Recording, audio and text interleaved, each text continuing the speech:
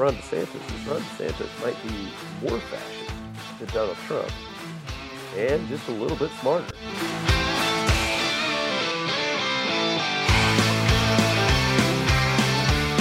It's not necessarily, we're going to have a civil war here soon, but I'm just saying, if you look at that statistic there, it shows just because the Civil War is over doesn't mean that animosity just goes away, or you automatically were like, yeah, we were wrong. Hey, I'm so sorry. Yeah, we were wrong. This is the Snap Hook, where each week Tim Costello and Scott Barzilla help you digest their favorite stories from the world of sports and politics. The history books have gotten away with a lot of the bad things that we've done as society because they were non-Christian nations. And just like the dreaded Snap Hook, don't be surprised when we start bringing you over to the left side of the fairway. Back in the good old days, you could have gotten a job doing just about anything if you sat there and said, I have a college degree. But now, that's not the case. So we're going to sit there, we're going to bat on these kids. We're going to sit there and say, you're going to owe, thousands of dollars in debt. And in many cases, some of them pay for maybe $20,000 or $30,000 if they borrow. They might pay $200,000 or $300,000 in their lifetime with all the compounded interest. And now here are your hackers of the week, Tim Costello and Scott Barzilla. Welcome back into the Snap Hook podcast. Another week, another episode. Scott and I are here after a, hopefully a nice, relaxing Labor Day for you, Scott. I know mine was enjoyable. Yeah, it was. I don't know how you can put it, any better. Day off work, had a nice cigar, in the evening after the Astros demolished the Rangers to retain the silver boot yet again. I don't know how you get better than that. Yeah, I mean, any day off, paid day off of labor is always a good day. A good start. Astros winning, always a better day. I'll take that any day of the week. Doing it against the Rangers, even better. Being there, taking it to another level. And then hearing the Astros fans completely take over that stadium to where you're in a visiting team stadium. And at many points during the game, there were audible, let's go Astros chants cascading through the stands. I mean, it was something special yesterday to watch that game. And tonight is turning into something special here as well. Well, I do have some bad news. So of course we're recording this on a Tuesday for you folks to get behind the scenes, and it looks like the Rangers have gotten on the board here in the bottom of the fifth. It is now 9-1 Astros. I was kind of hoping Fromber would kind of mosey on through the lineup at least one more time, but it looks like he might be doing his kind of thing where he kind of limps maybe into the sixth. He's had a few good outings here lately, so I'm starting to feel a little bit better about him. Maybe not so much the rest of the pitchers in the rotation. Time will tell. I think part of it is on our old friend Dusty, as we've continued to see. He just doesn't handle his pitching staff well. Yesterday, we take yesterday's game as a great example. The Astros are in a 3-0 hole after a little bit of a tough start by France. But he fought through, right? He gets through the fifth inning. The Astros in the top of the sixth, get the back-to-back homers from Dubon and Altuve. Now all of a sudden they're on top. I think it's 4-3 at that point. And then what do? You send France right back out there, and he gives up a home run, and now it's 4-4 again. And so it's like at that point, why did we send him back out when you got the lead, you got him through 5? Let's turn it back over to the bullpen, right? Like here we are again with Dusty Baker doing Dusty Baker things, and it's just God, it's such a tight race down the stretch. Is Dusty going to get the hell out of the way? Is this team going to do what they're doing the last couple of days where they win by so much it really doesn't matter? It really, God, it's fun to watch, but it's stressful at times, Scott. I think what alarms me more, and I don't know, I mean, obviously we've paid a lot of attention to this, but they are 35 and 34 at home. Yeah, that is Just interesting. it's inexplicable to me. I guess the only thing I can think of is they're using the booing on the road as fuel. I mean, I guess that's all I can go with. And finally I reached an epiphany. I've never been a huge Dusty fan, but I always stomached Dusty in the last 3 seasons because he has been really instrumental in getting those young pitchers to pitch well. I think he shows confidence in them. I think that's particularly true when Fromber came up in 2020. And, I don't know that any of us thought Fromber was going to be anything. And then all of a sudden, Fromber just, was the best pitcher on the staff in 2020, especially with JV went on the shelf. You're forgetting how good Lance McCullers was in 2020. Fromber was great, but Lance McCullers was unbelievably good in 2020. Lance McCullers is the reason we even made the playoffs that year. That's true, and we were 29 and 31, so I would say the AOS sucking is the reason why we made the playoffs that year. But what I'll say though is that his confidence that he's shown in Christian Javier, the confidence that he's shown in Luis Garcia, of course he's now hurt, and to a lesser extent Jose Urquidy. I think those guys, and then later on Hunter Brown last year, and JP France this year. But the problem is that those young guys just haven't been as good this year, particularly Javier. Urquidy has been, I don't know. I don't even know what he is at this point. I think Urquidy. I think we expect too much out of Urquidy, Scott. Because at the end of the day, if I give you his numbers and told you he's your fourth or fifth starter during the regular season, I think most major league teams would go okay, and they take it. Not a 5.50 ERA. But he's not normally that. When you look at his, that's what I'm saying is that you're looking at guys, and I would say Hunter Brown shouldn't be a 4.5 guy, but that's what he is right now. Christian Javier shouldn't be a 4.5 ERA guy, but that's what he is right now. And so the problem is that young pitching has covered up a lot of holes on this team. We were talking about it, via text last night, just the number of people who have left this team who are major cogs in other organizations. George Springer in Toronto, Carlos Correa in Minnesota, JV initially going to New York and then coming back. Charlie Morton going to Tampa Bay, then going to Atlanta. I mean, Garrett Cole going to the Yankees.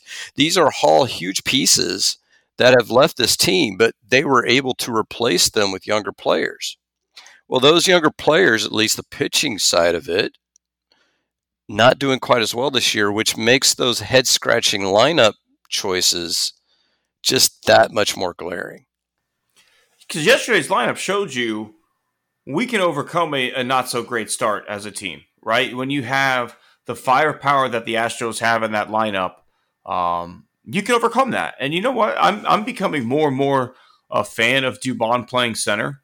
I think he's a lot better defensively than we give him credit for at times. The play he made in the right center field gap yesterday was unbelievably fantastic. And his bat right now is great. The only thing is the way things are set up now. We're always going to leave. I feel like one good bat on the bench, Scott. And until Uncle Mike can learn how to play first base, that seems to be the case, because if you want to play Dubon, that means if you want to have your maximum lineup, that means you're going to have Chaz in left field. And realistically, I love that defense. That gives defensively, I think we're solid in that case. Okay, and then you're DHing Yordan, and now Uncle Mike's on the bench. Or you play Chaz in center, you put Yordan in left, you DH Uncle Mike, or Uncle Mike's in left, and you DH Yordan. But now Dubon's on the bench, and the way he's swinging the stick right now, do you want that? And so I think we're at the point, we saw Uncle Mike with a first baseman's glove when he was doing rehab, when he was getting ready to come back up here. At what point is we go to him and say, hey, man, for the betterment of this team, we need you to play first base. And I know it's tough mid-season and things like that, but could you imagine this lineup if you can replace Abreu or you could replace Singleton and it's Michael Brantley playing first base for you? Yeah, that you're in a pickle, And I think hopefully, and I'm keeping my fingers crossed, I hope we've seen the last of Jake Myers, at least, for the time being, until next year. Because you're absolutely right. It should be Chaz or Dubon in center. I don't need to see Jake Myers anywhere. Now, what kind of puzzles me is Brantley isn't in the lineup tonight against a right-hander. That puzzles me. You're sitting in 2 games in a row. I don't know why that's happening. I think Chaz forced his hand a little bit yesterday. You sat Chaz basically the whole Yankees series. Oh, you pinch hit for him late in a terrible decision. Then you sat on the next 2 games. And then Chaz goes out and has a fantastic game yesterday. Kind of forced his hand, right? Both Dubon and Chaz, how do you pull them out? Chaz has 3 hits. Dubon has 2 homers. I think even Michael Brantley would look at Dusty and say, hey, you got to put those guys back in the lineup again. Yeah, you know what bugged me, because I think the Singleton pinch hit performance happened after our show last week. Yes. What I heard, the radio guys talking on about it on the air, and I think, and it rings true, is that Dusty quoted some kind of stat. I think it was like expected batting average against the cutter. And it's like, okay, dude. No, I'm sorry. Expecting batting average on the cutter on the inside part of the plate. It's like, okay, dude. You either believe in numbers or you don't. And then he goes on to say the game was already long lost at that point. It's a fucking 1-run game. Yeah, 1-run game. 1 hit changes everything. He goes, no one's getting a hit on that guy. He literally goes, by the time Holmes is in the game, it's over. No one's getting a hit on him. Oh, are you fucking kidding me, Dusty? Like, we are a magical team at times. Like, we literally had the best closer in the league in Baltimore who comes in to shut it down, and Kyle Tucker, it's a fucking grand slam. So it's never over until all 27 outs have been recorded. But our manager's saying how we were going to win anyway. Let's get Singleton and AB. Like, what the fuck? You know what Dusty kind of reminds me of is my favorite, a guy who was robbed out of the Oscar for Best Supporting Actor was Lou Brown, James Gammon playing Lou Brown in Major League. I mean, he was probably my favorite character. I mean, obviously, the iconic scene where he pisses on Dorn's contract. I mean, that's just, that's terrific. But when Dusty reminds me of him, because, he'd sit there and go like, and he'd pitch and go, hey, let me go get him, Lou. Nah, let's see how he reacts. Oh, that's interesting. And then at the end, he's sitting there going to Charlie Sheen, going to Rick Vaughn. Well, I know he hadn't done much against this guy, but I got a hunch he's due. And that's Dusty Baker. And if you're going to manage that way, manage that way. If you want to sit there and say, you know what? I thought Singleton could get a hold of one and maybe win the game for us. I would think you're an idiot, but I'd be like, okay. All right, we'll ride you. You got us a World Series last year, so we'll ride that hunch. I think Chaz barbecued fish in the bake room. He microwave fish in the break room. That must be it. Maybe he wore his socks in front of Dusty and hasn't washed them in a few days. There's something's going on there. It's astonishing. It's absolutely astonishing because, like, let's back it all up, right? Because we get mad at the day in and day out. Let's look at the slaps in the face that Chas McCormick has taken, right? Like, he gets sent down last year, middle of the season, so they continue to play, Siri and Myers, and then there's an injury, and Chaz comes back up and goes on a great run. But you know what? They still keep throwing Jake Myers in there until Chaz literally forces your hand in the playoffs and says, this is my fucking spot. Stop taking my name out of the lineup. Chaz makes a game-saving catch. A no-hitter saving catch in Game 6 of the World Series to where his jersey number is imprinted in the warning track from where he landed after coming down. He homers off of Garrett Cole in a playoff run. I mean, the guy couldn't have done more in the playoffs, Scott. He was a crucial part of the World Series run. And what does he get on opening day as they honor all the World Series champions? He gets a spot on the fucking bench as Jake Myers gets the opening day start. For whatever reason, Dusty wants to keep everybody fresh coming out of spring training. That's what he says, right? Everybody's got to get at bats. Then And I sent you that list today of players that got starts throughout the season. Myers isn't even the worst part of it, because if at points you were playing Myers and Chaz together, I would have been a little bit more excited than what they were doing with Corey Julks in left field. Corey Julks got 78 starts this season, worth .3 WAR on the season. 78 fucking starts for Corey Julks, Scott. And I get that there was you had Brantley was out. I get that.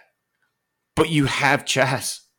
You have a guy with an 850 plus OPS. You have the kind of center fielder that the Astros said they wanted to go and sign for years, whether it was Marte or any of the other guys that were out. We were told for years, right? We're going to go get this great center fielder every offseason.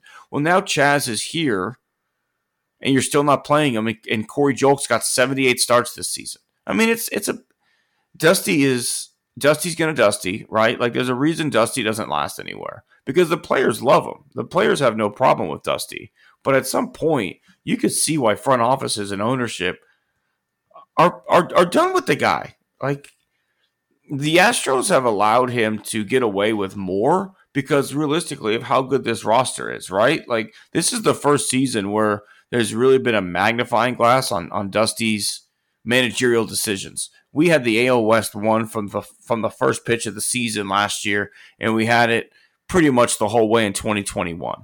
And nothing that happened in 2020 was going to get Dusty fired, because they picked up year 2 of his contract after game 1 of that season.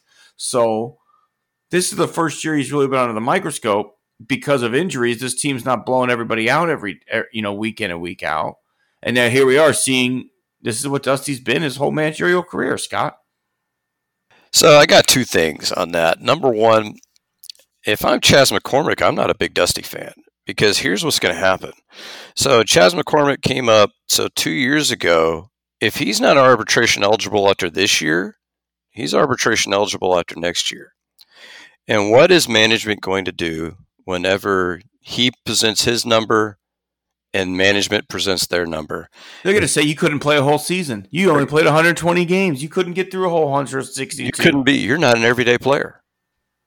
That's what they're going to say. I think it would behoove the Astros, and we'll see with Dana Brown, Scott, because this goes back to that conversation you and I were having last night about the guys that have walked. Because when it comes to position players, the Astros have guessed right every single time when they've let a player walk, right? Springer's not the same player he was when he was in Houston. Correa's not the same player he was when he was here in Houston. But when it comes to some of those pitchers, Cole, still absolutely fantastic. But you know what? He was out of our budget. Okay. But Charlie Morton, that was a big one that he's still at an elite level. So at some point, you and I talk about this, the cupboard's bare in the minor leagues. You've got to open up the wallet and extend these guys. You've got Verlander for the next 2 years on a real cheap deal because you sold your top 2 prospects for $39 million, essentially. So now's the time to extend these guys. You've got Kyle Tucker coming up. You've got Fromber coming up. You've got an opportunity. What if you bought out Chaz's arbitration this year? What if you said, you know what, Chaz, we're not bringing Dusty back next year. We've seen enough. We're going to give you $50 million for the next 5 years.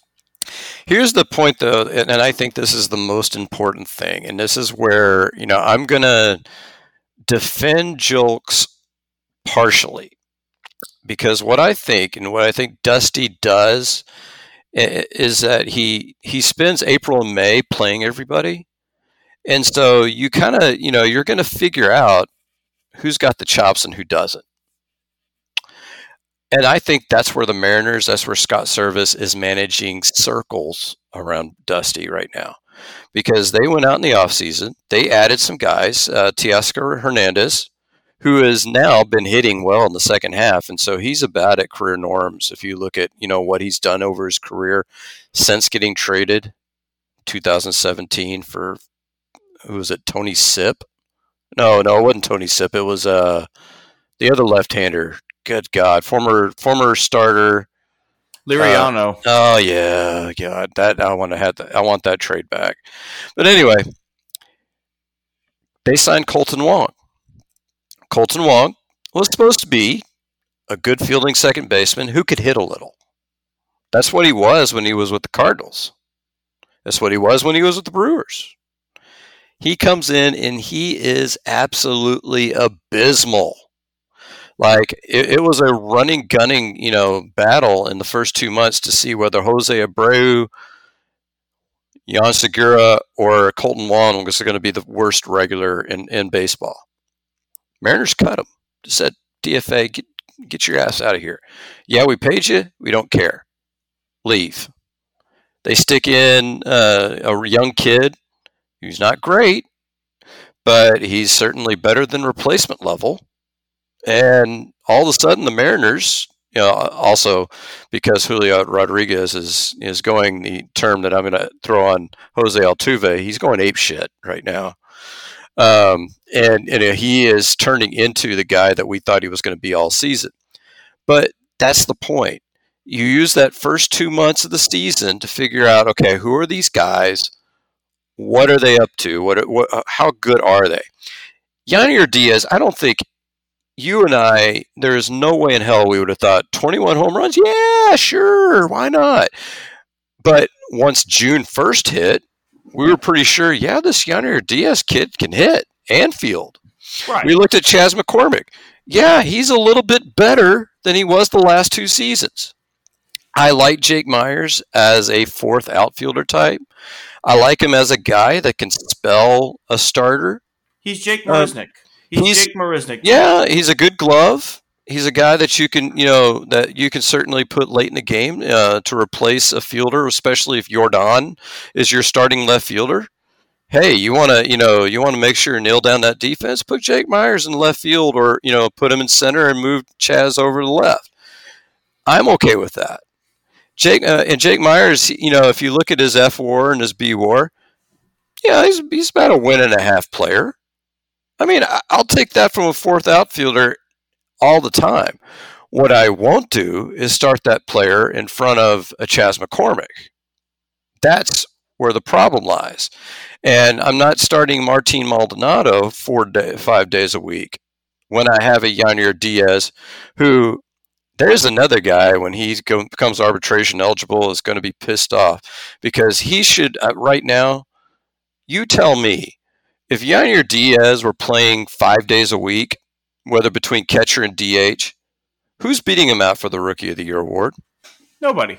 And if I gave you a guess, and I did send you that statistic earlier, but how many games, what percentage of the games available do you think Yanier's started, whether at catcher, first base, or DH? Probably in the neighborhood of half. 54%, yeah, which is neighborhood atrocious. Of half. Atrocious. Yeah. What about Chaz?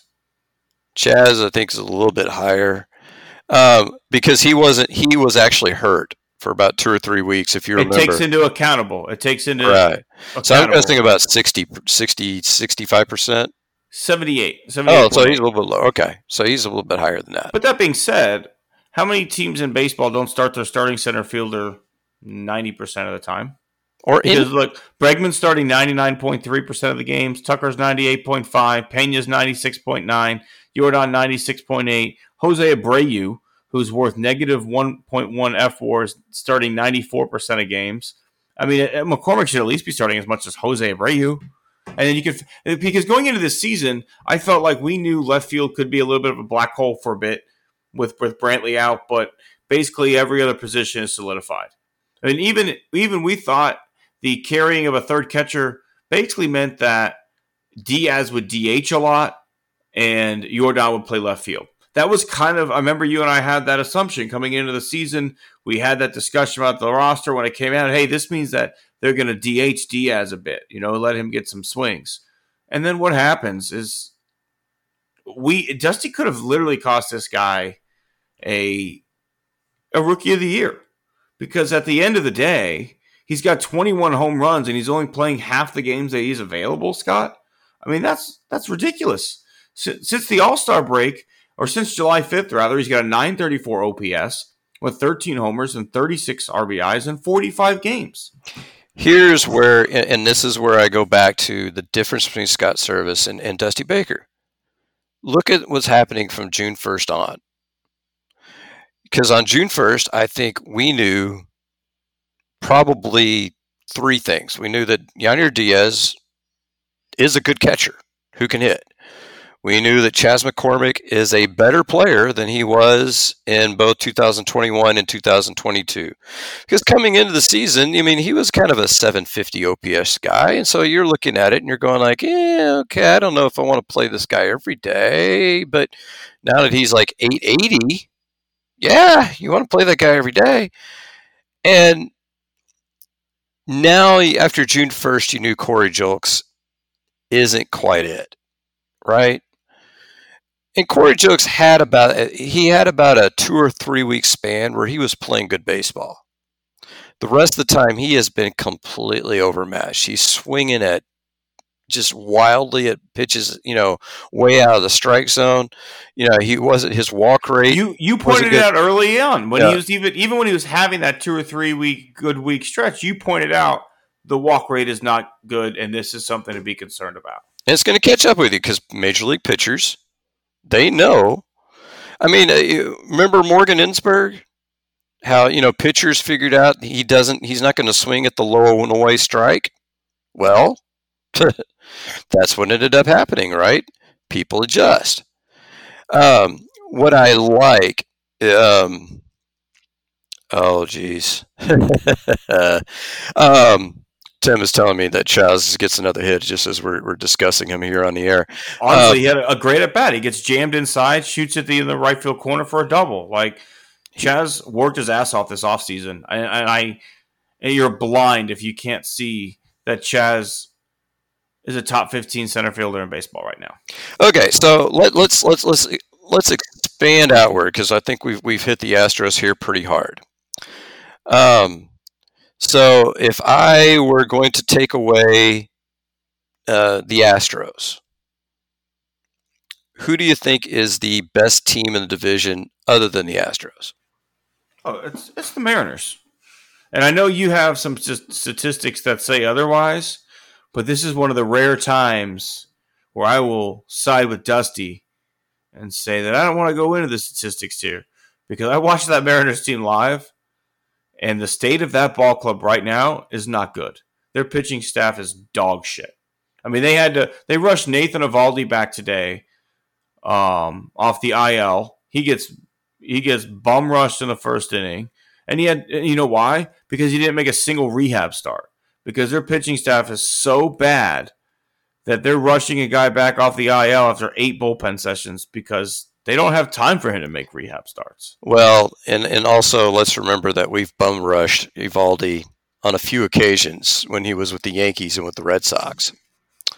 So, it's pretty much, I wouldn't have brought him back against the Astros just for that reason. So that's on them. Now, the numbers I looked up is I mentioned this stat last week. It's a Bill James stat, total runs. So you're adding runs created, you're adding pitching runs for the pitchers, and then you're also you're adding base running runs and defensive runs saved. The Rangers' current roster, as it stands now, what they've done for all of 2023 is they are more than 100 runs in front of the Astros and the Mariners. They're about 200 runs in front of the Mariners. But see, this is where the Astros were in 2015. You can't tell me in 2015 that the Astros weren't a better club than the Rangers. They just weren't ready. In 2015? Yeah, in 2015. I don't know. We faded down the stretch. That's when we lost the division. Yeah, we lost the division. But what I'm saying is that on paper, I think we were the better team. I don't know. That team was so young; they had no experience, and our pitching staff wasn't ready. But that's what happened. And then I guess that's the real life aspect, right? Versus, as you said, on paper. Well, and the similarities that you had in this team. Think about what happened to the 2015 Astros. Thanks to our illustrious governor congratulating us on a win in the ALDS before we actually clinched the win, because the Astros had no 8th inning guy on that team. They had Luke Gregerson, who was, they kind of had a closer, sort of. Gregerson was the closer. Well, he was. Who was the eighth inning guy then? It was. They brought Qualls back at that point. Qualls was the guy. It wasn't. It wasn't Qualls. I got to look that up. But no. But basically, the Rangers are the same thing. The Rangers are desperately trying to throw anything they can. They moved Martin Perez to the bullpen in the hopes that he could do something. They've moved, they bring in Aroldis Chapman, who I'm sure loves to see the Astros every time he's going up against them. I mean, he's got to have nightmares. But just like that, Chapman's been bad. Chapman has not been good, and it's not even just against the Astros, Scott. I mean, he's walking in, walk-off runs. He's hitting guys. Chapman is not the same guy he was even in Kansas City. He was able to succeed away from the pressures of playoff run. And then the moment he got, did Maldonado hit his second homer of the game? He just did. This guy Dunning has taken one on the chin for the Rangers. That's one of those, because he was already at 5 earned runs, I think, a couple of innings ago. So he's just basically, okay, here we go, 2015 Astros. Okay, looking at your bullpen. Your bullpen, oh, that's right. So you had Pat Neshek. He was your 8th inning guy. And Will Harris. I hated Pat Neshek. And Will Harris. That was a young Will Harris. That was his first season with us. So Will Harris was a closer on that team for a while, but Luke Gregerson, you're right, 31 saves, was the closer. Luke Gregerson's not a closer. No, but he had a decent. If you look at his saves and opportunities, he had a decent season. He had a 3.10 ERA. There's nothing wrong with that. Tony Sipp was good for that 1 year. He had a 1.99 ERA that season. Tony Sipp had a couple good years for us. He was like the only legitimate major leaguer we had on the roster for 2 years. There you had Chad Qualls with his 4 saves and a 4.38 ERA. The end of the line for him, he was 36. But yeah, so the Rangers and the Astros, the 2015 version of the Astros, very, very similar in that they're just trying to patch together a bullpen as best they can in Arlington, and it ain't happening. But let me tell you something. Corey Seager is having a hell of a season. He's hitting, 350? It was 342 at the start of the game yesterday, and he went 2 for 5. He homered his first 2 at bats. The first one he hit was honestly the only term that you can accurately use to describe that was piss missile. Like it never left 80 feet off the ground, but he hit it 112 miles an hour, and it was a guy who's like my father-in-law who went to the game with us at one time was the single season home run record holder at his college when he went to New Mexico. So he knows a thing or two about the game. And after Seager hits that home run, he goes, Seager swings at 80% of the first pitches. And what you do is you call a first pitch fastball right down the middle. Like that was a terrible pitch call right there. And so it is what it is. But that guy offensively, amazing. But his defensive miscue is what kind of sparked a rally. And that's when I asked my father-in-law, like, how many home runs you got to hit to make up for your bad defense? Yeah, and the Astros, that they are a team. The terminology we use on one of the fan sites that I go to is bully ball.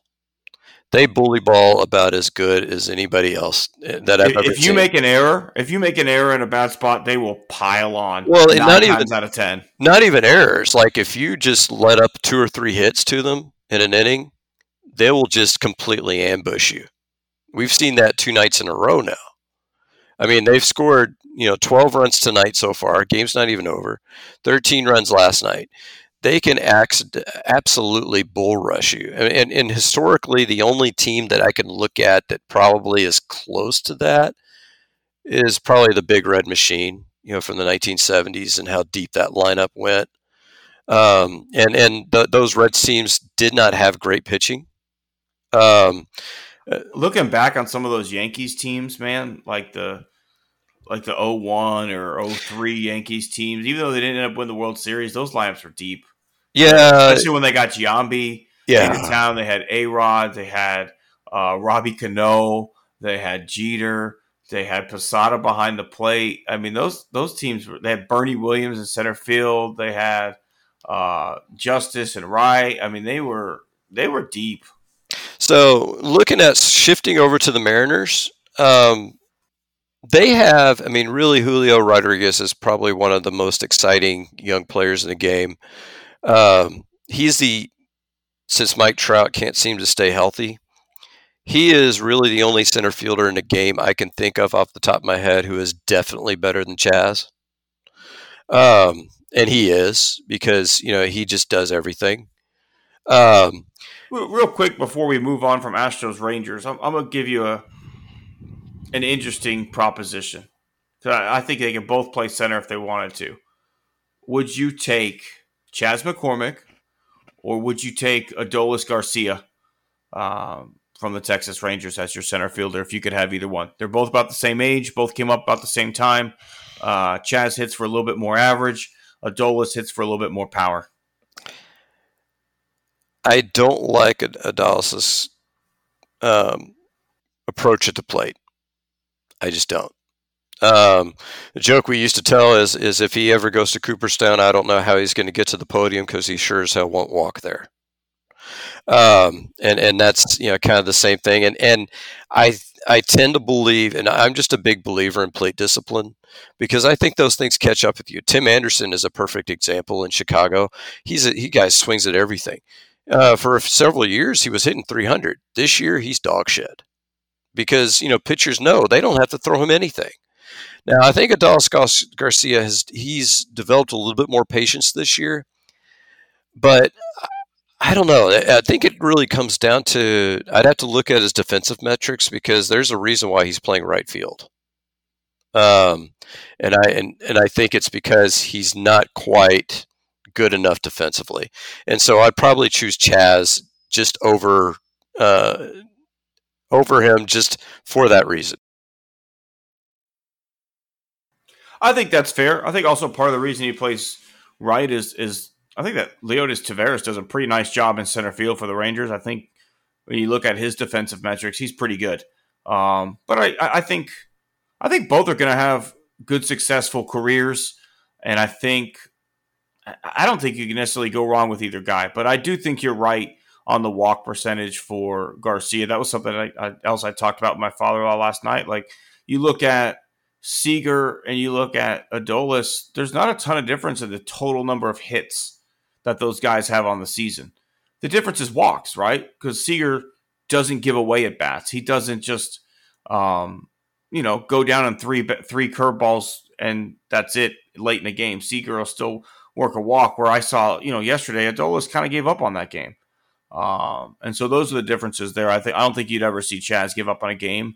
And that's part of his background, though, right? He's a D2 guy who no one ever thought would be drafted. I mean, how many guys on a D2 roster think they're going to get drafted, let alone make it to the major leagues? And then even once you're there, the thought is one of those guys is just going to have a cup of coffee, let alone win a World Series ring, make key plays, do what he's doing now. So I think the longevity of Chaz, I do think the career outlook is better there.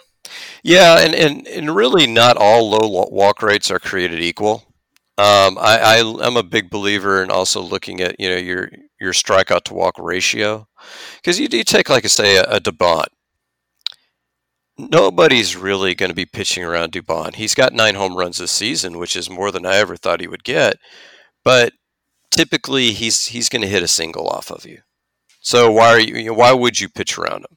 The guy, if you want to go into the extreme in Astros history of a guy that you would know, Willie Taveras. There is no way in hell I would ever walk Willie Taveras. Why? Because it's a double, basically. Exactly. And what's he going to do? Hit a single off of you? That's it. So there's low walk rates by themselves are not killers. But when you see a high strikeout rate with a low walk rate, that's just, you're giving away far too many at bats. I mean, I like guys who put the ball in play. I like guys who draw walks. Stealing first base is still the most important single stat in baseball. Single most for pitchers and hitters. I mean, they always talk about what's the best pitch for a pitcher is strike one. I mean, that's the best one. So, Garcia, I certainly wouldn't turn him down. I mean, I think we could fit him in somewhere, but I don't. If you're going to ask me to trade him for Chaz, no, I'm good.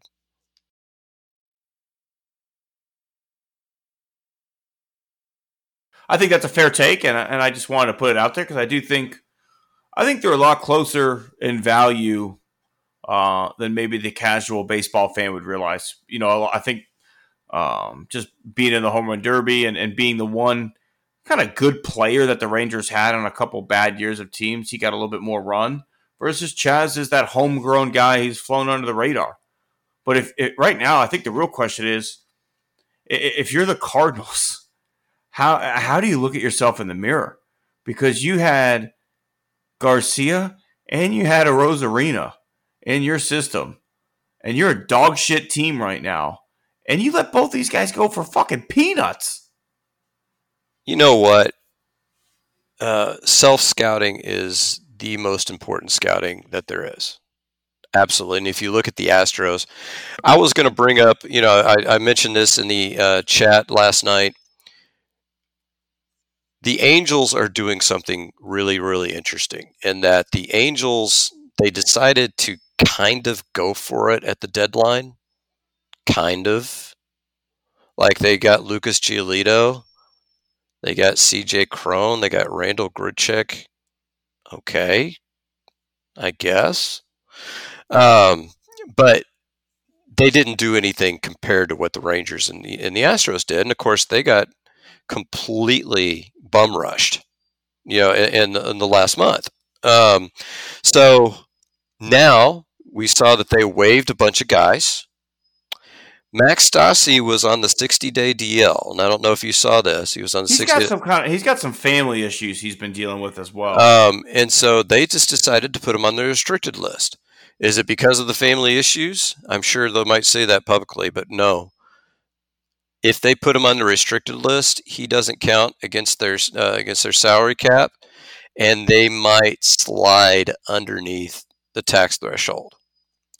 Now, they're not winning the division. They're not going to the playoffs. I don't particularly care what they do at the end of a bad season. So I bring this up not to completely trash the Angels, even though they're a very poorly run organization.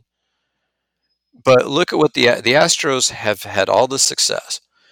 We've won 4 pennants, 2 World Series titles, and 6 ALCSs in a row, and we've never surpassed the tax threshold. It's unbelievable. How that they're able to do this, and the way that they're able to do this is self-scouting. Somebody somewhere, I don't know if it was Luna or if it was people working for him, decided, you know what? George Springer's not it. Let him go. Turned out to be the right call. Carlos Correa, I think, obviously he's got some medicals because, he tried signing with the Giants. That didn't work. Tried signing with the Mets. That didn't work. So there's something going on with his medicals, but he is having a horrible season. I mean, just pound for pound, take salary out of it. Jeremy Pena has been a better shortstop than Carlos Correa this year. And I don't know that, anybody would have bet on that. So they let guys go. And they made the right call. You just mentioned the Cardinals. Mentioned 2 guys that they would love to have in their outfield right now. But see, who did they bet on? They bet on guys like Dylan Carson. They bet on guys like Harrison Bader before trading him to the Yankees. They bet on, who's the guy they hadn't left? Who was their left fielder? Zuna. Well, not Ozuna. It was the guy that he had a good year a couple of years ago, and so they thought he was going to be something, and he's turned out to suck the last 2 years. I'm trying to, it'll come to me, but they've made the wrong call. And if you look at the Braves when they were good in the 90s, that's what they did. That's what they pulled off. They pulled off figuring out who was going to be good and who was not going to be good. Okay, did they, throw a bunch of money at Denny Nagel? No. Ended up being a pretty wise decision on their part, but they threw a lot of money at Smoltz, they threw a lot of money at Glavin, they threw a lot of money at Maddox because they knew those were their horses. They kept Chipper around, but really they rotated hitters in and out. Other than maybe both the Jones brothers. They even let Andrew walk though. Yeah, true. And that was the right call, right? Because he goes to L.A. He gains 50 pounds immediately and sucked. Early in that run, they let Terry Pendleton go. Terry Pendleton was instrumental in getting them to the World Series in 1991. Same for Wohler. They let Wohlers go. Sid Bream.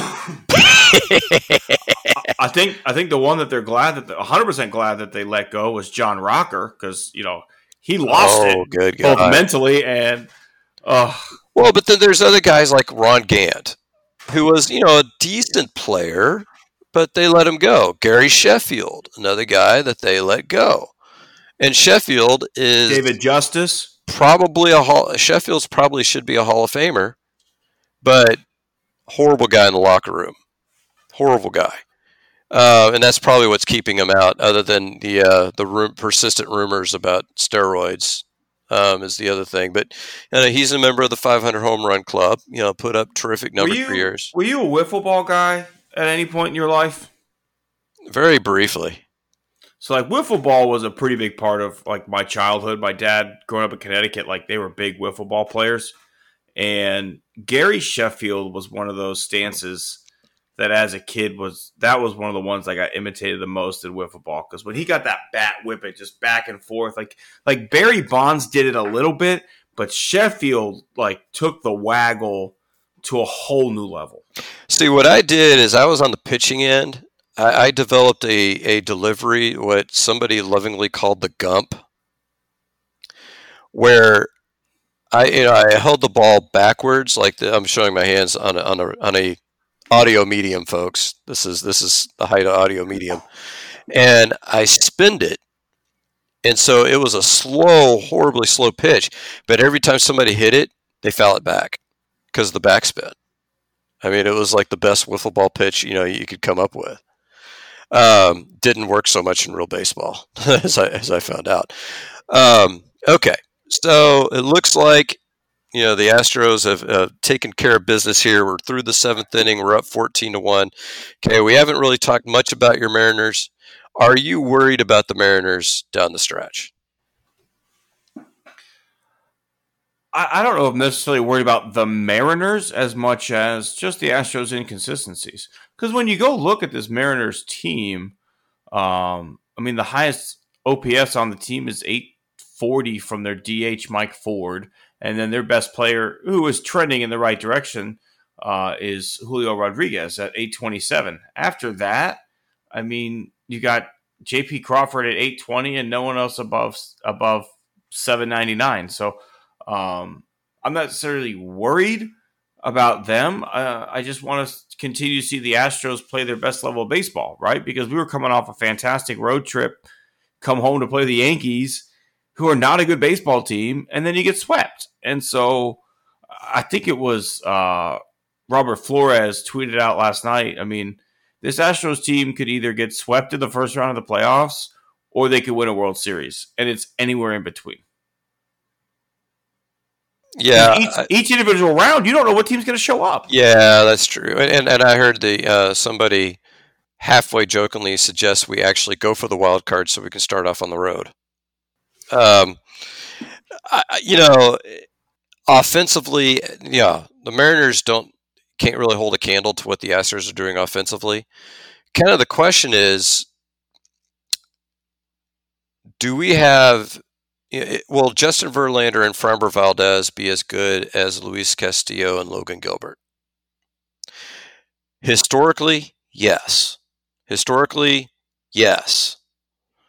I would take Verlander and Framber every day of the week, historically.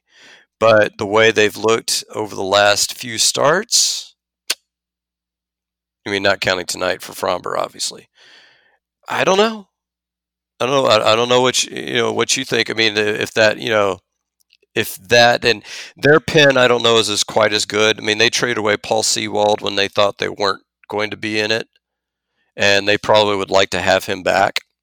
But unfortunately, that's what happens sometimes when you're Jerry DiPoto and you just like to make moves for the sake of making moves.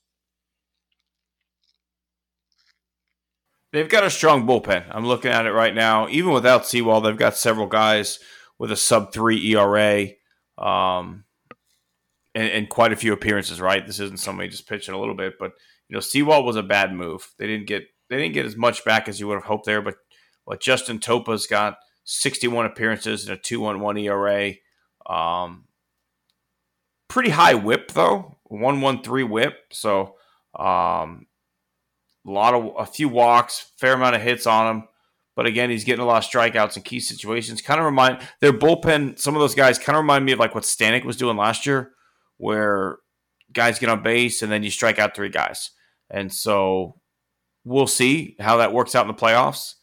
But they've got a fantastic pitching staff. And I think the way that this season's kind of come down is like if the Astros are going to have postseason success, they're going to slug their way. That's kind of where we're at, right? This team might just have to slug their way through the postseason because we don't have the same horses that we've had in the starting rotation. I mean, in 2017, we were so stacked in the rotation that when our bullpen sucked, we just threw our starters out there through the bullpen, and that got us through. In 2022, we had quite frankly, the best bullpen in baseball history. This year, you might have to score 10 runs sometimes to win a playoff game. What I think scares me about the Mariners, and I don't know if scared is the right word, but I think what concerns me about the Mariners is that we are clearly in the Rangers' head. We are living rent-free in the Rangers' head. There's no other way that you can explain these last 2 games for the Rangers.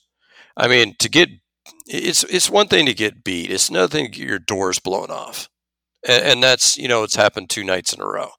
And Max Scherzer is a veteran pitcher. Max Scherzer's gotten the better of Justin Verlander, certainly the 2019 World Series, that happened. So, the Rangers might clip out a win if you're listening to this on a Wednesday. But the Astros came in and stole their hearts. The Mariners are not scared of the Astros at all. Not at all. If anything, that playoff run last year, the Mariners played the Astros better than anyone. Sure. Like, yes, the Astros swept that series, but it took a late inning walk-off home run in a miracle situation and a questionable move from Service at the time to bring in a starter to face Jordan. That one goes our way. We squeak by a tight 1-run game in Game 2, and then we have an 18-inning Jeremy Pena go-ahead home run in Game 3.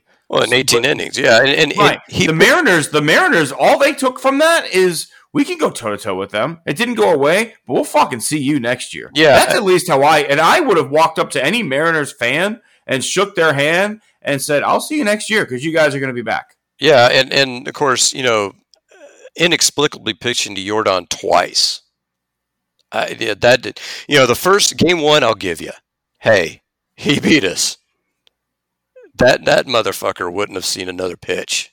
Correct, especially playoff baseball. I mean, if I'm the manager, and then finally, of course, in Game 3, he starts pitching around him after sitting there talking. Well, you don't do that, and then all of a sudden, Game 3, he's like, okay, I guess I'll do that. But yeah, the Yankees, we bum rushed them. I mean, that Game 4 was like tense for a while because Lance did not have a good start, but we still bum rushed that team. And then Phillies, really, if you take a bad Verlander start out of Game 1, he had a great first 4 innings. Yeah, and then all of a sudden he just went away from the high fastball. He just all of a sudden started trying to bury stuff down and loan away to Castellanos, and his approach changed from that at bat forward. After that, I mean, you had again a bad Lance McCullers start. Yeah. But other than that, I mean, even that Lance McCullers start, like, he was tipping in the first few innings, and he settled in after that. Like, it is what it is. The guy was tipping, and he took one for the bullpen that allowed the bullpen to come back the next day and throw a fucking no-hitter. Yeah, and who was catching for that no-hitter? Not Martin Maldonado. Okay, just checking. Just I He thought caught one. He caught one this year, though. I mean, let's he be real. did. He caught a Fromber no hitter. He did, but I looked up the numbers. Christian Vasquez, with the exception of defensive replacements, he caught 30 innings because he caught 12 innings of that 18-inning game. 30 innings, 0 runs allowed. So you tell me that the pitchers really needed Martin Maldonado. And something that's always puzzled me, because correct me if I'm wrong, but in 2019, Maldonado was Cole's personal catcher, and Robinson Chirinos was Verlander's personal catcher, correct? If memory serves, but I'd have to go back and look, because Maldonado was acquired mid-year, if you remember. Right, and then at that point forward, all he did was he was always with Cole, but Chirinos was always with Verlander, and then Verlander gets hurt in 2020, and obviously he pitched to he missed 2021 as well, and he pitched to Maldonado last year. But I don't understand the love of Maldi so much when even when he was on the team previously, Verlander didn't pitch to Maldonado in 2018. Verlander pitched to Brian McCann. So I don't understand why the need to have Verlander as your personal catcher. That's just the one. I mean, for Verlander, have Maldonado as the personal catcher. But that's the one guy, maybe him and Fromber, that, again, you and I have both agreed. You kind of let those guys have their own personal catcher. And who knows, maybe Verlander was onto something with saying Dubon should have been playing center field, because I don't know if Dusty would have played Dubon center field this season without Verlander coming back and saying, "Yo, I want my boy back in center." The funny thing is, and I don't know if I mentioned this to you in the chat last night, or maybe it was a different chat, or it might have been the message board, but one of the things that's never made sense to me about personal catchers is the people you want to have the personal catchers are the rookies. They're the ones that need veteran leadership. They're the ones that need somebody experienced, calm, to call a good game. Do you think JV doesn't know what pitch sequence he needs to do? He's almost 40 years old. He's the best pitcher right now currently in the game who is still active. It's just mind-boggling. I need Maldonado to call pitch. No, you don't. No, you don't. And Fromber, I could argue one way or the other, but to me, the whole idea that you're going to sit there, I'm going to let the rookie catcher catch the rookie pitcher, doesn't make any sense. I mean, the only reason it does make sense is because those guys came up together and they know each other's stuff, right? But what you're saying is completely right. If you believe that Maldonado is this savant that does all this work and gets guys ready better than anybody else, he should be the one bringing these rookies along. Yeah, I mean, J.P. France, Hunter Brown. Yeah, it doesn't make okay. So I think we've kind of run the AL West into the ground, at least for the time being. Let me shift back over. Need to stop watching the Astros, but we've talked about Dusty being Dusty. We kind of hit that one. So before we get to our favorite segment of the week, which might end up being a little longer, I have a feeling tonight than it has in past episodes. Are there any bad sports takes that you've seen out there? Some of the Texans ones, I think there's a lot of national pundits that are just assuming the Texans are going to be bad again. I don't know if that's a bad take or maybe just premature, Scott, but what do you got for us?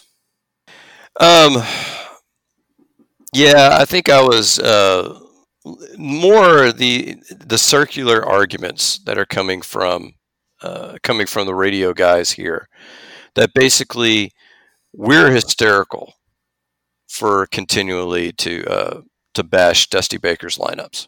You and I are hysterical because it's a circular argument. The Astros are a winning baseball team. That means he's a good manager. Well, how do you know he's a good manager? Because the Astros are a winning baseball team. See how that kind of forms a nice circle that you really can't penetrate? That's the circular argument for me. I know that you have a lot of love for your TV announcer up there, Dave Raymond, which he disappoints me. He was a nice guy in Houston. I don't know, how good he was on the radio, but he came to all of our Sabre meetings, and he would talk baseball with us. He was a I good know for a guy. fact. I know for a fact when he came to Sugarland to be a good friend of mine's color guy after being relieved of his duties in Houston, that he came in thinking he was bigger than the job. That even though this team gave him an opportunity to stay on air and continue his career and work his way back to where he is now, he came in thinking he should have been the play-by-play guy. He should have had, kind of should have been bigger than he was. And so I my hatred of Dave Raymond, and not even hatred, it's just I don't think he calls a good game, Scott. And maybe and looking back on it now, we're exceptionally spoiled because we had Milo Hamilton for however many years. And I know you're not a huge Milo guy, but Milo called a fun, entertaining game. I feel like he kept you drawn in. Dave Raymond didn't do so. And Dave Raymond was the guy that followed Milo. Well, then who replaces Dave Raymond is Robert Ford. And again, maybe we're a little bit of homers. Maybe we like Robert Ford because he accepted our invitation to come on this podcast.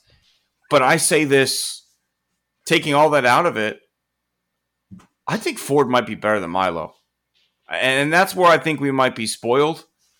But maybe it's the success the team has had. But I know you weren't a huge Milo guy, but man, it is so enjoyable to listen to Robert Ford call a baseball game. I pay money to be able to listen to Robert Ford call games up here. I love laying in my pool listening to Robert Ford. Maybe we're spoiled, but I just don't think Dave Raymond has that. He doesn't have that it factor. And he fits Dallas. Dallas is a great town for him to do his little shtick bullshit that he does on the air and try and he's got classic Napoleon syndrome where he just is trying to start shit with the real king of the West, which is us, because they don't have the history of winning that we do. They don't have a classy fan base. They don't have a fan base that gives a shit because they're all sitting here waiting for the Stars or the Mavericks or the Cowboys. There's no diehard Rangers fans up here like there are. I mean, there are, but not at the same level as of diehard Astros fans. Because I feel like way more Astros fans stuck with the team through the losing years in Houston than you had Rangers fans sticking through the losing years here in Dallas. So, two things on that. Number one, I don't know if you've ever watched anything from Urinating Tree on YouTube, but they did a Rangers Legacy of Failure, which is about a 20-minute video because it follows the Rangers throughout their history. And it is hilarious. Absolutely hilarious. You got to do yourself a favor and watch that thing. Because particularly when they get into that, World Series with the Cardinals, and they found a way to choke that job. And they had a Gold Glove winning center fielder on the bench, and Endy Chavez, and all you had to do was put him in. But Ron Washington wanted Nelson Cruz out there to celebrate. That's what the guy said in the video. He's like, defensive replacements? What are those? I think I've seen that video.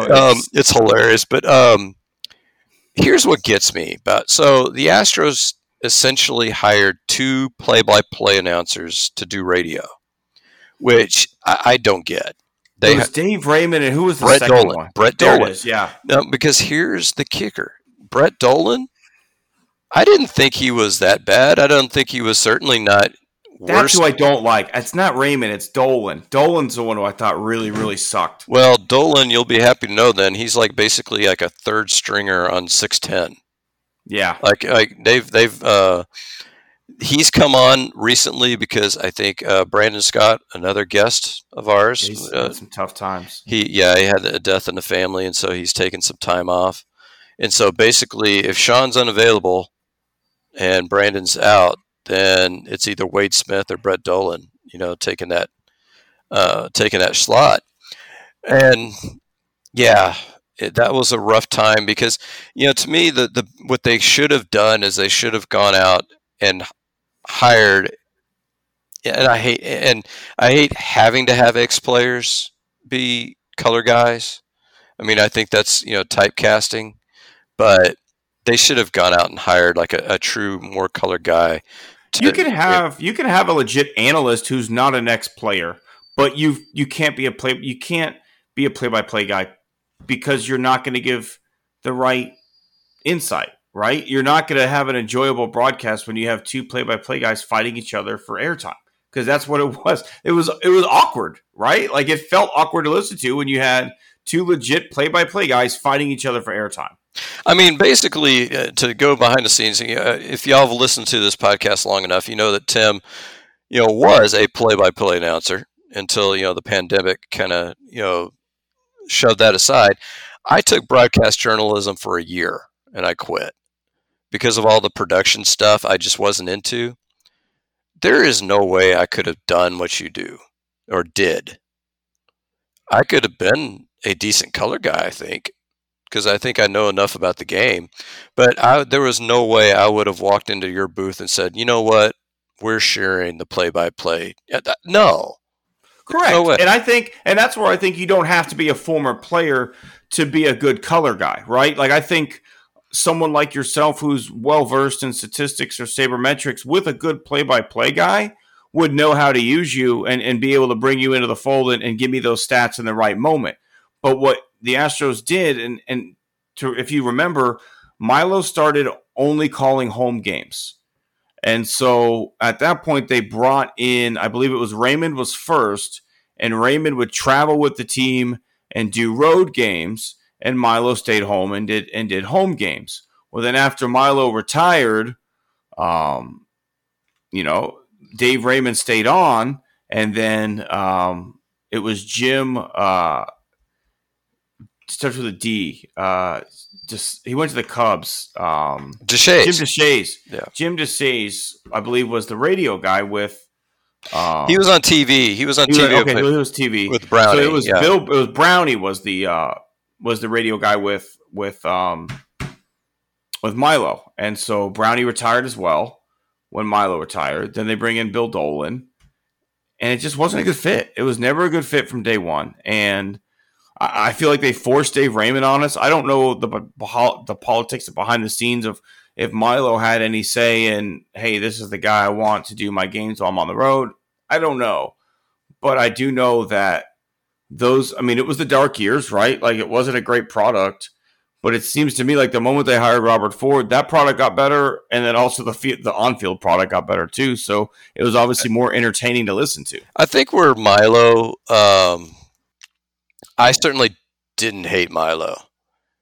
And if you listen to his story... You just don't have the same appreciation that I do. Yeah, I think that's probably... That's the best way of saying it. The Milo story gets better whenever he tells the story between him and Harry Carey, because Harry Carey was an ass.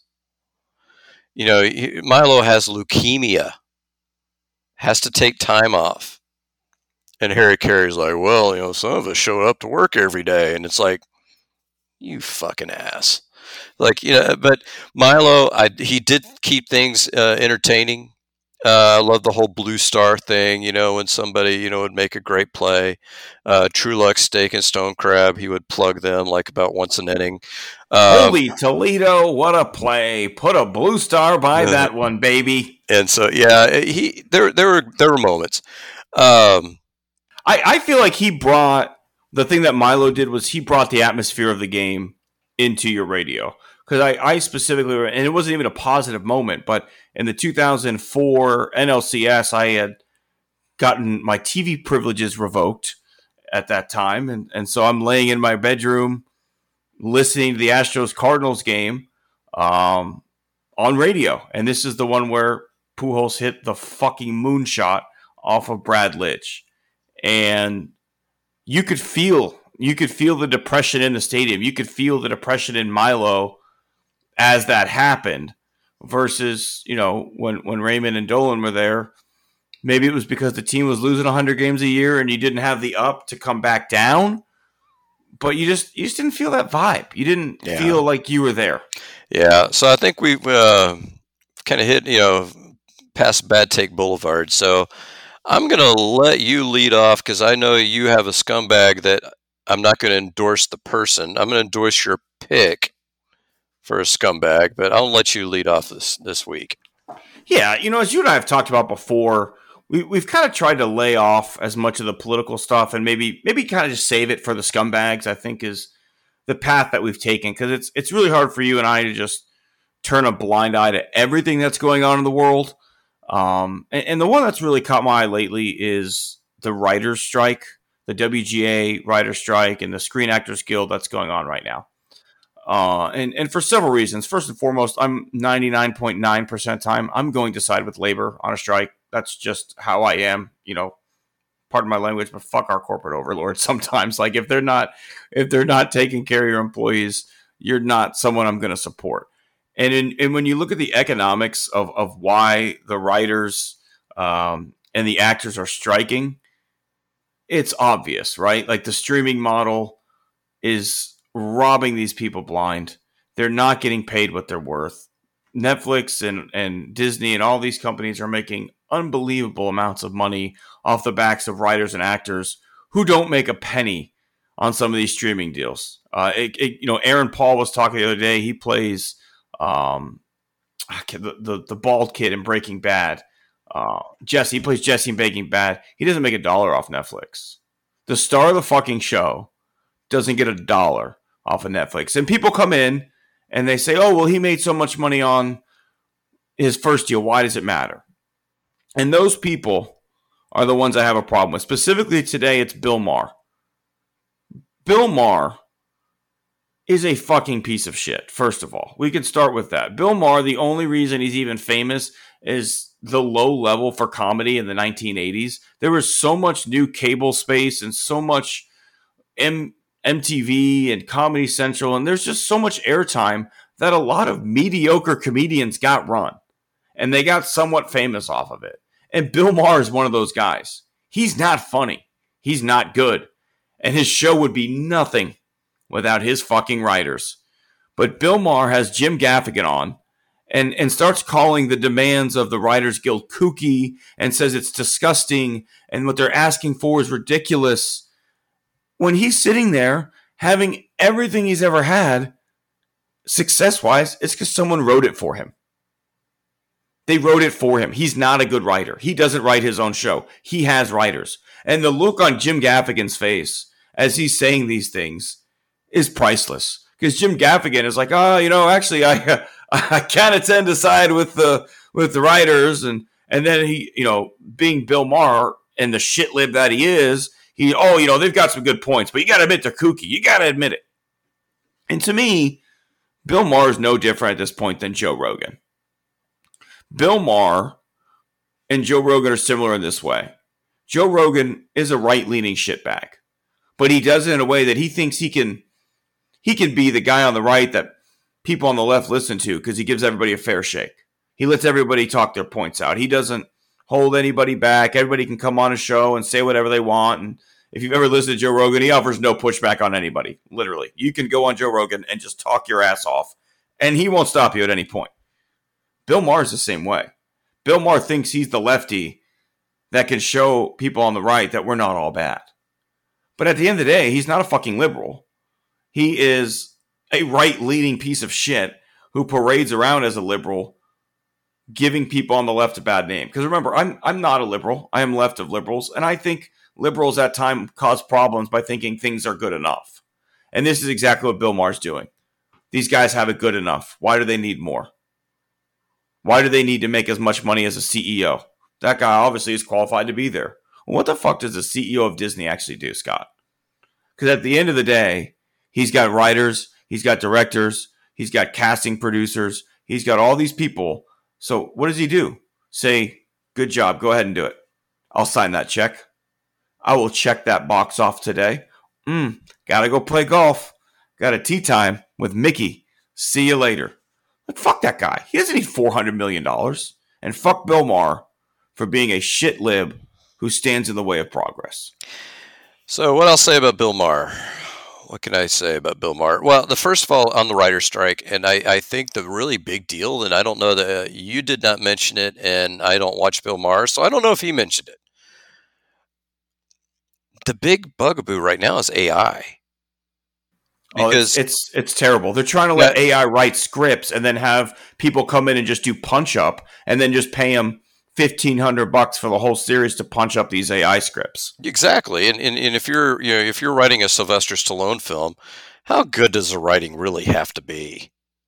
I mean, we could, I think my dog could write a good script for a Sylvester Stallone film. But and I gotta hand it to the actors. I think part of what they're doing is in solidarity for the writers, and I applaud them for that. Good on them. And like you, it shows why unions work, right? Because as an actor, you have no job without the writers, and this is why your unions work together. You don't fuck the writers so you can make more money, because at the end of the day, you're not going to be a famous actor if all your parts are terrible. Right, and so what happens with Bill Maher, and I see this. You mentioned Joe Rogan. You mentioned, and this gets to some of our politicians who some people will argue no, they're really not racist, but they want to be nice to racists, and it's like if you are really not racist, but you act racist in order to get support, there's no fucking difference there. There's none.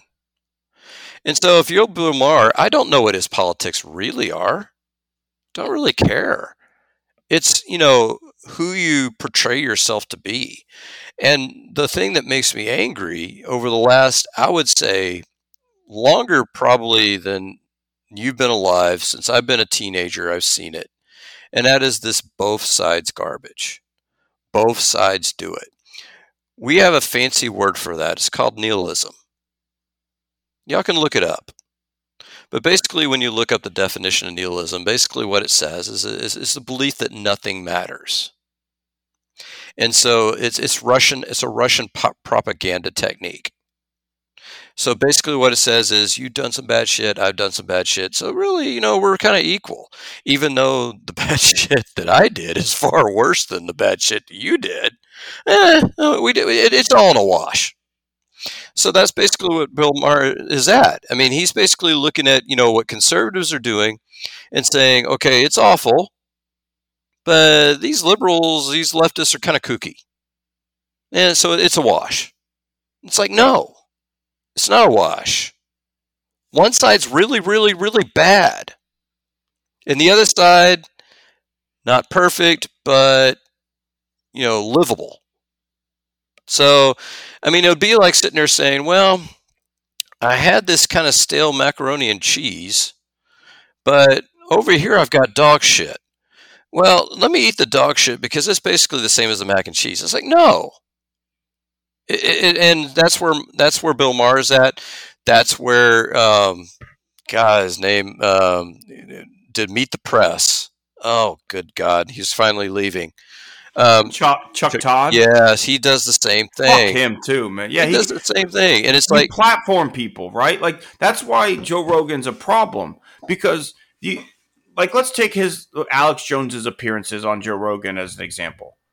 If you want to bring Alex Jones on and point out every time he's lying, I'll listen to that interview because I'd love to see Alex Jones react to that. I'd love to see him called on his bullshit. But when you let him go on and just go, that's bad. When you let Elon Musk come on and just go, that's bad. Just because you let Neil deGrasse Tyson come on every now and then and talk about fucking space doesn't make it all the same.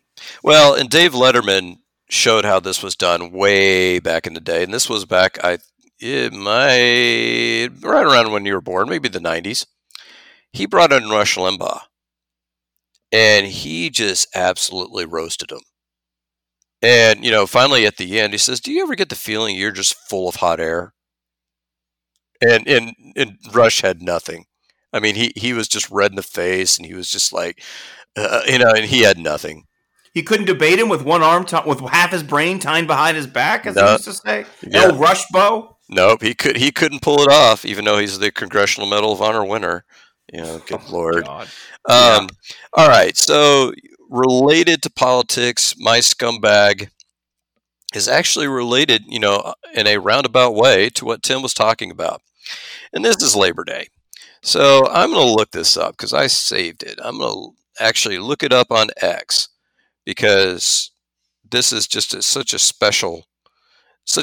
Okay, here we go. From Bridget Gabriel, who I think I've mentioned before. Labor Day is a socialist holiday. Don't celebrate it. No, I don't celebrate it. Well, good for you, Bridget. I'm so happy that you're working on Labor Day. Now, Bridget Gabriel is not from the United States. She says she's a survivor of terrorism. So, okay, whatever. I'm not going to completely. Hang on, real quick. If you're not from the United States and you're a survivor of terrorism, it's like an 80% chance the United States bombed you.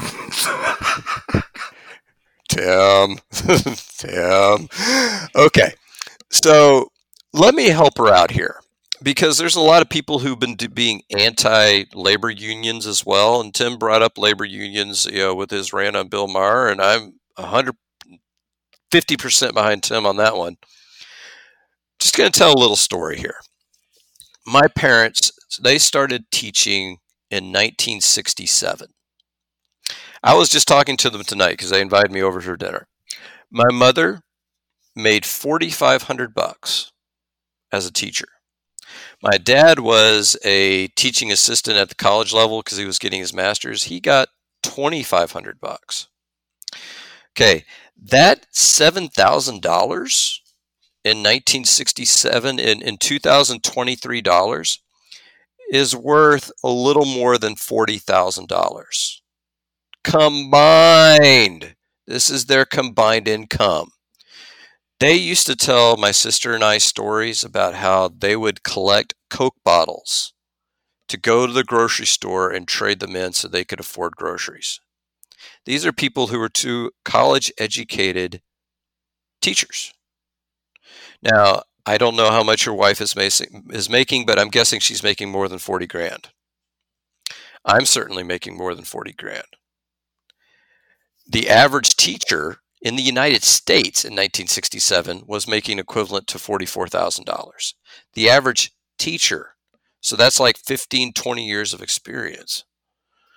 So how did your wife and me get to the point where we are now?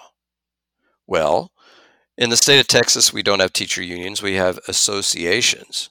But those associations have done some number of things for us. Number one, they lobby the state legislature. So they are there every time trying to get us pay raises, every session. Okay, they're there lobbying school boards to give out pay raises. They were there to make sure that your wife and I get a 45-minute conference period every day. It's in our contract. We get duty-free lunch every single day. When my parents were teaching, that wasn't the case. They could take your conference period. They could take your lunch period and say you have duty and you have to shovel down a sandwich while you're watching the bathroom. They could have done those things. They can't now. They can have you work a lunch duty, but they have to give you a half hour where you're free from any and all that. Okay, there's other protections that we get. So like when somebody tried to fire me without cause, I had my teacher association send me an attorney for free. Get that situation figured out. The turn of the century. And here, Miss Bridget, since you're not from the United States, let me give you a little bit of a lesson. The reason why you don't have the big bad boogeyman of socialism in the United States is because of labor unions. If you took away labor unions, you know what would have happened at the turn of the 20th century and the end of the 19th century? You would have had a worker uprising, something that other countries have had. And there were worker uprisings too. But when you look at there was a fucking war fought in West Virginia of the coal miners versus the coal owners. I mean, they hired private security to drive an armored train into an encampment of striking workers and murder them all. Yeah, and other countries have had bigger uprisings because they didn't all have labor unions. Labor unions got us the 40-hour work week. Labor unions helped get us the minimum wage. Labor unions helped get us safety regulations and government organizations like OSHA. Labor unions made sure that you didn't have children working until you became Arkansas, and then we were going to bring that back. They didn't have, prior to labor unions, they didn't have any of this stuff. People were working 60, 70 hours a week making literally shit, having to go to the company store, buying what they needed, being in debt, so basically being indentured servants for the rest of their natural lives. They didn't get Social Security. They didn't get Medicare or Medicaid. They didn't get any of this stuff. Labor unions helped bring this on. So you know what? Whenever we have one day where we're going to honor the people who work in our country, maybe you could, if you're not going to celebrate it, maybe you can just shut the fuck up. Let the rest of us celebrate it. And if you're a Republican politician who's going to 100% of the time vote against the interest of workers, maybe don't put out a condescending, tweet where you sit there and say, well, happy Labor Day to all the workers because, the Republican Party, we're the party of the working man. Yeah, sure you are. That's why we have so many more billionaires now over the last 40 years, because the Republican Party is the party of the working man. Sadly, their base is made up of the working man. They don't do anything to help their base. I don't get it. I told you last episode about the guy who popped off with the Trumpy shit in the middle of the golf round. The guy lives in a fucking double wide trailer. They're not doing anything for him. But he's so brainwashed that the Democrats is run by pedophiles, and it doesn't matter what the Republicans do. What's so sad, Tim, is that I've listened to videos of Trump supporters who are basically 2/3 of the way there. They're 2/3 of the way there. They see that wages have stagnated. They see that corporate profits are soaring. They see both of those things. And yet, I'm still going to vote for Trump because, well, I don't like Hispanic people, or I don't like women, or I don't like gay people, or I don't, whatever. I don't like. I mean, there's a psychological theory, or I can't remember the name of it, but essentially, like when you've been lied to for long enough, eventually your brain won't accept the truth, right? Because it's so jarring to you that you've accepted this false reality for so long that even when you're presented unrefutable evidence that is not correct, your brain will find a way to deny that. Oh, so sure. That's where we are with those people. Well, sure. They will find a way that, like you said, they're 2/3 of the way there. But that final third that they need to connect all the fucking dots, they're taking a hard left turn, and they're not going to that third dot. They're going to the moon. Well, it's a far right turn, as it turns out, not really a far left turn. There you go. But yeah, I mean, there's actually, and that's what makes me crazy. Like, we could have common cause with these folks, but they're too crazy. Like, you could sit there and say, hey, and they'll actually mention it. All these politicians are bought and sold, and it's like, yeah.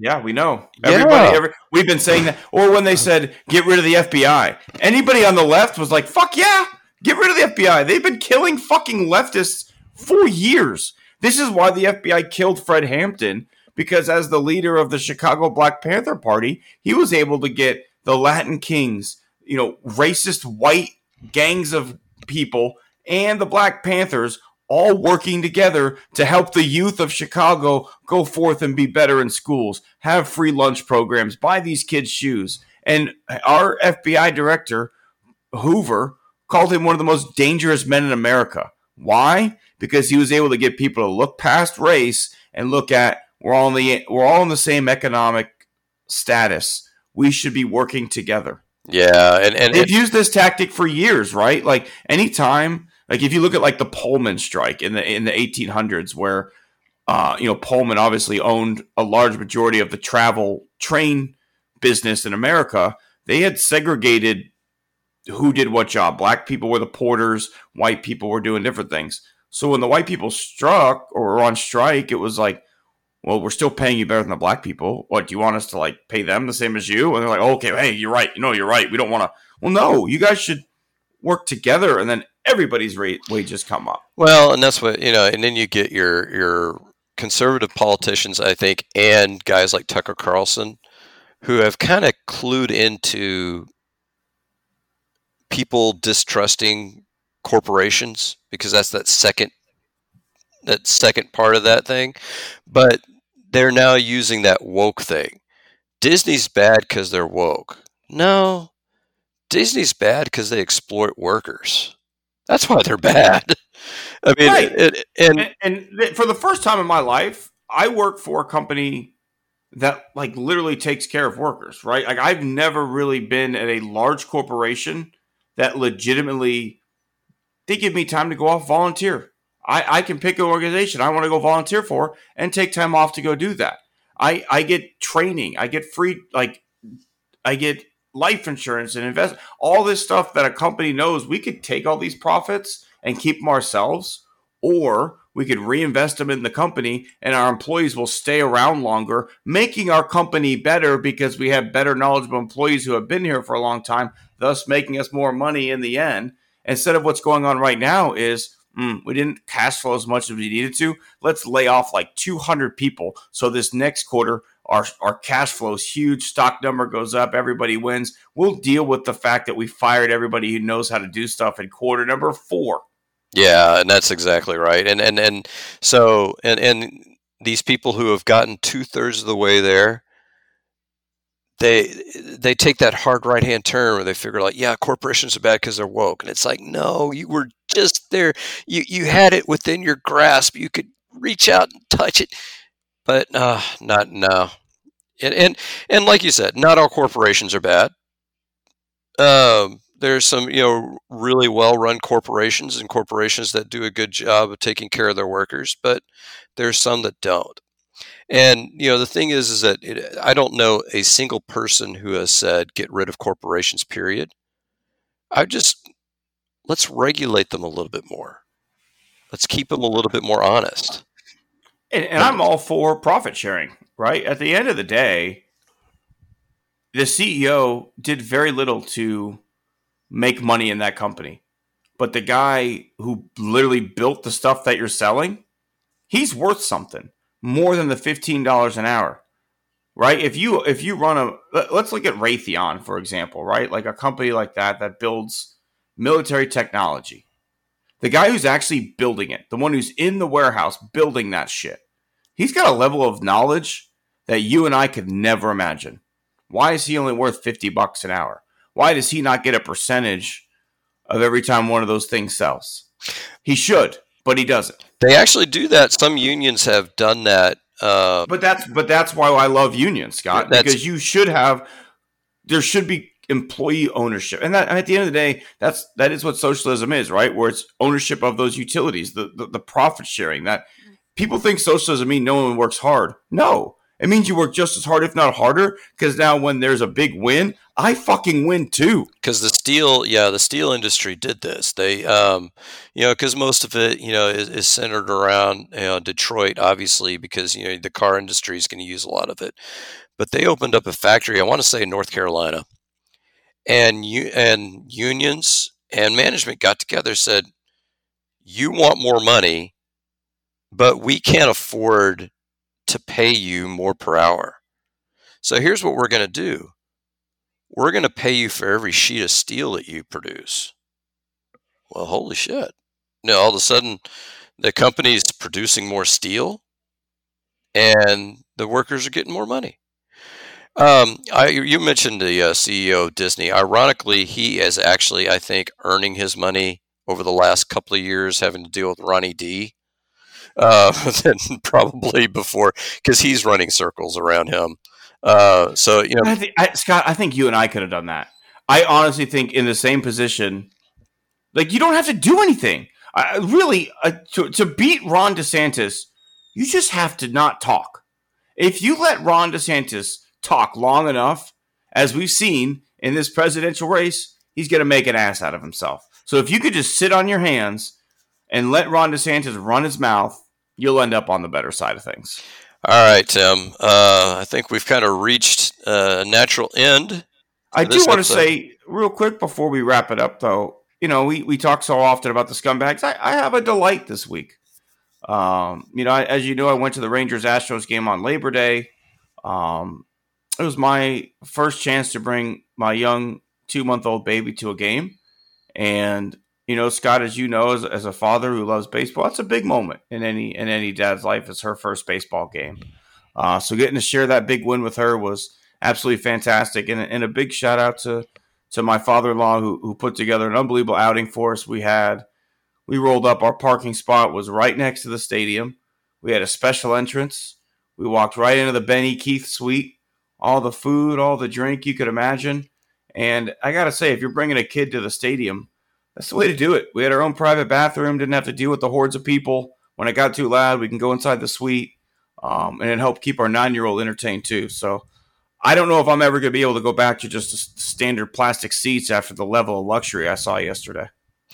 Yeah, that sounds like a lot of fun. I've only done a private box once, and it was ironically is not for an Astros game or Texans or Oilers or Rockets.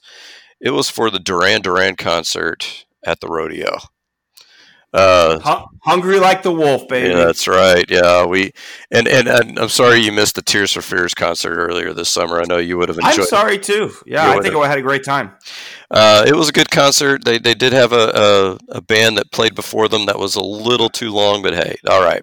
So I think we've reached a natural end to this episode. So Tim, where can the folks find you? I'm on Twitter for now, Tim_Costello10. You can also find the Snap Hook podcast on Facebook. If you look for the Snap Hook, we are there. Scott, what about you? I am still on X for the time being, just lurking. Probably will be quitting any day now, but at Esparzola, also there for threads and all the other kind of good stuff. I have added most of the past episodes onto my Substack. So those of y'all who want to access things there, we're still kind of dealing with some technical issues right now, trying to get these last 2 episodes loaded up. But definitely check out. Got some writing going on there, and at Battle Red Blog as the Texan season gets going. Yeah, Texans have this Sunday off, and then hey, we're at it. So next week will probably be a little more heavy on the Texans as we get ready for week 1 of the DeMeco Ryans era. I'm excited for it. It should be a good episode next week. Maybe Scott and I can wrangle up a guest or two. We'll have to see maybe what Cody is doing and reach out and see if he'd be interested in talk a little pigskin with us. But Scott, it's been a blast. I love talking baseball with you.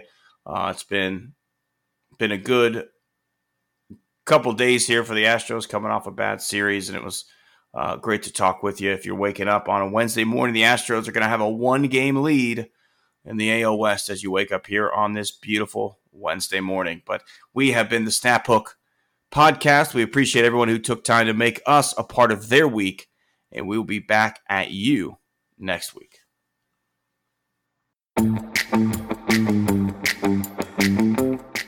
Thank you for tuning into the Snap Hook and making Scott and I a part of your week. Wanted to recognize that our intro song is called Energetic Indie Rock by Alex Grohl, and this outro music is Good Vibe by Twisterium. We appreciate everyone who tunes in each and every week and is part of the Snap Hook movement. We look forward to seeing you next week on the Snap Hook.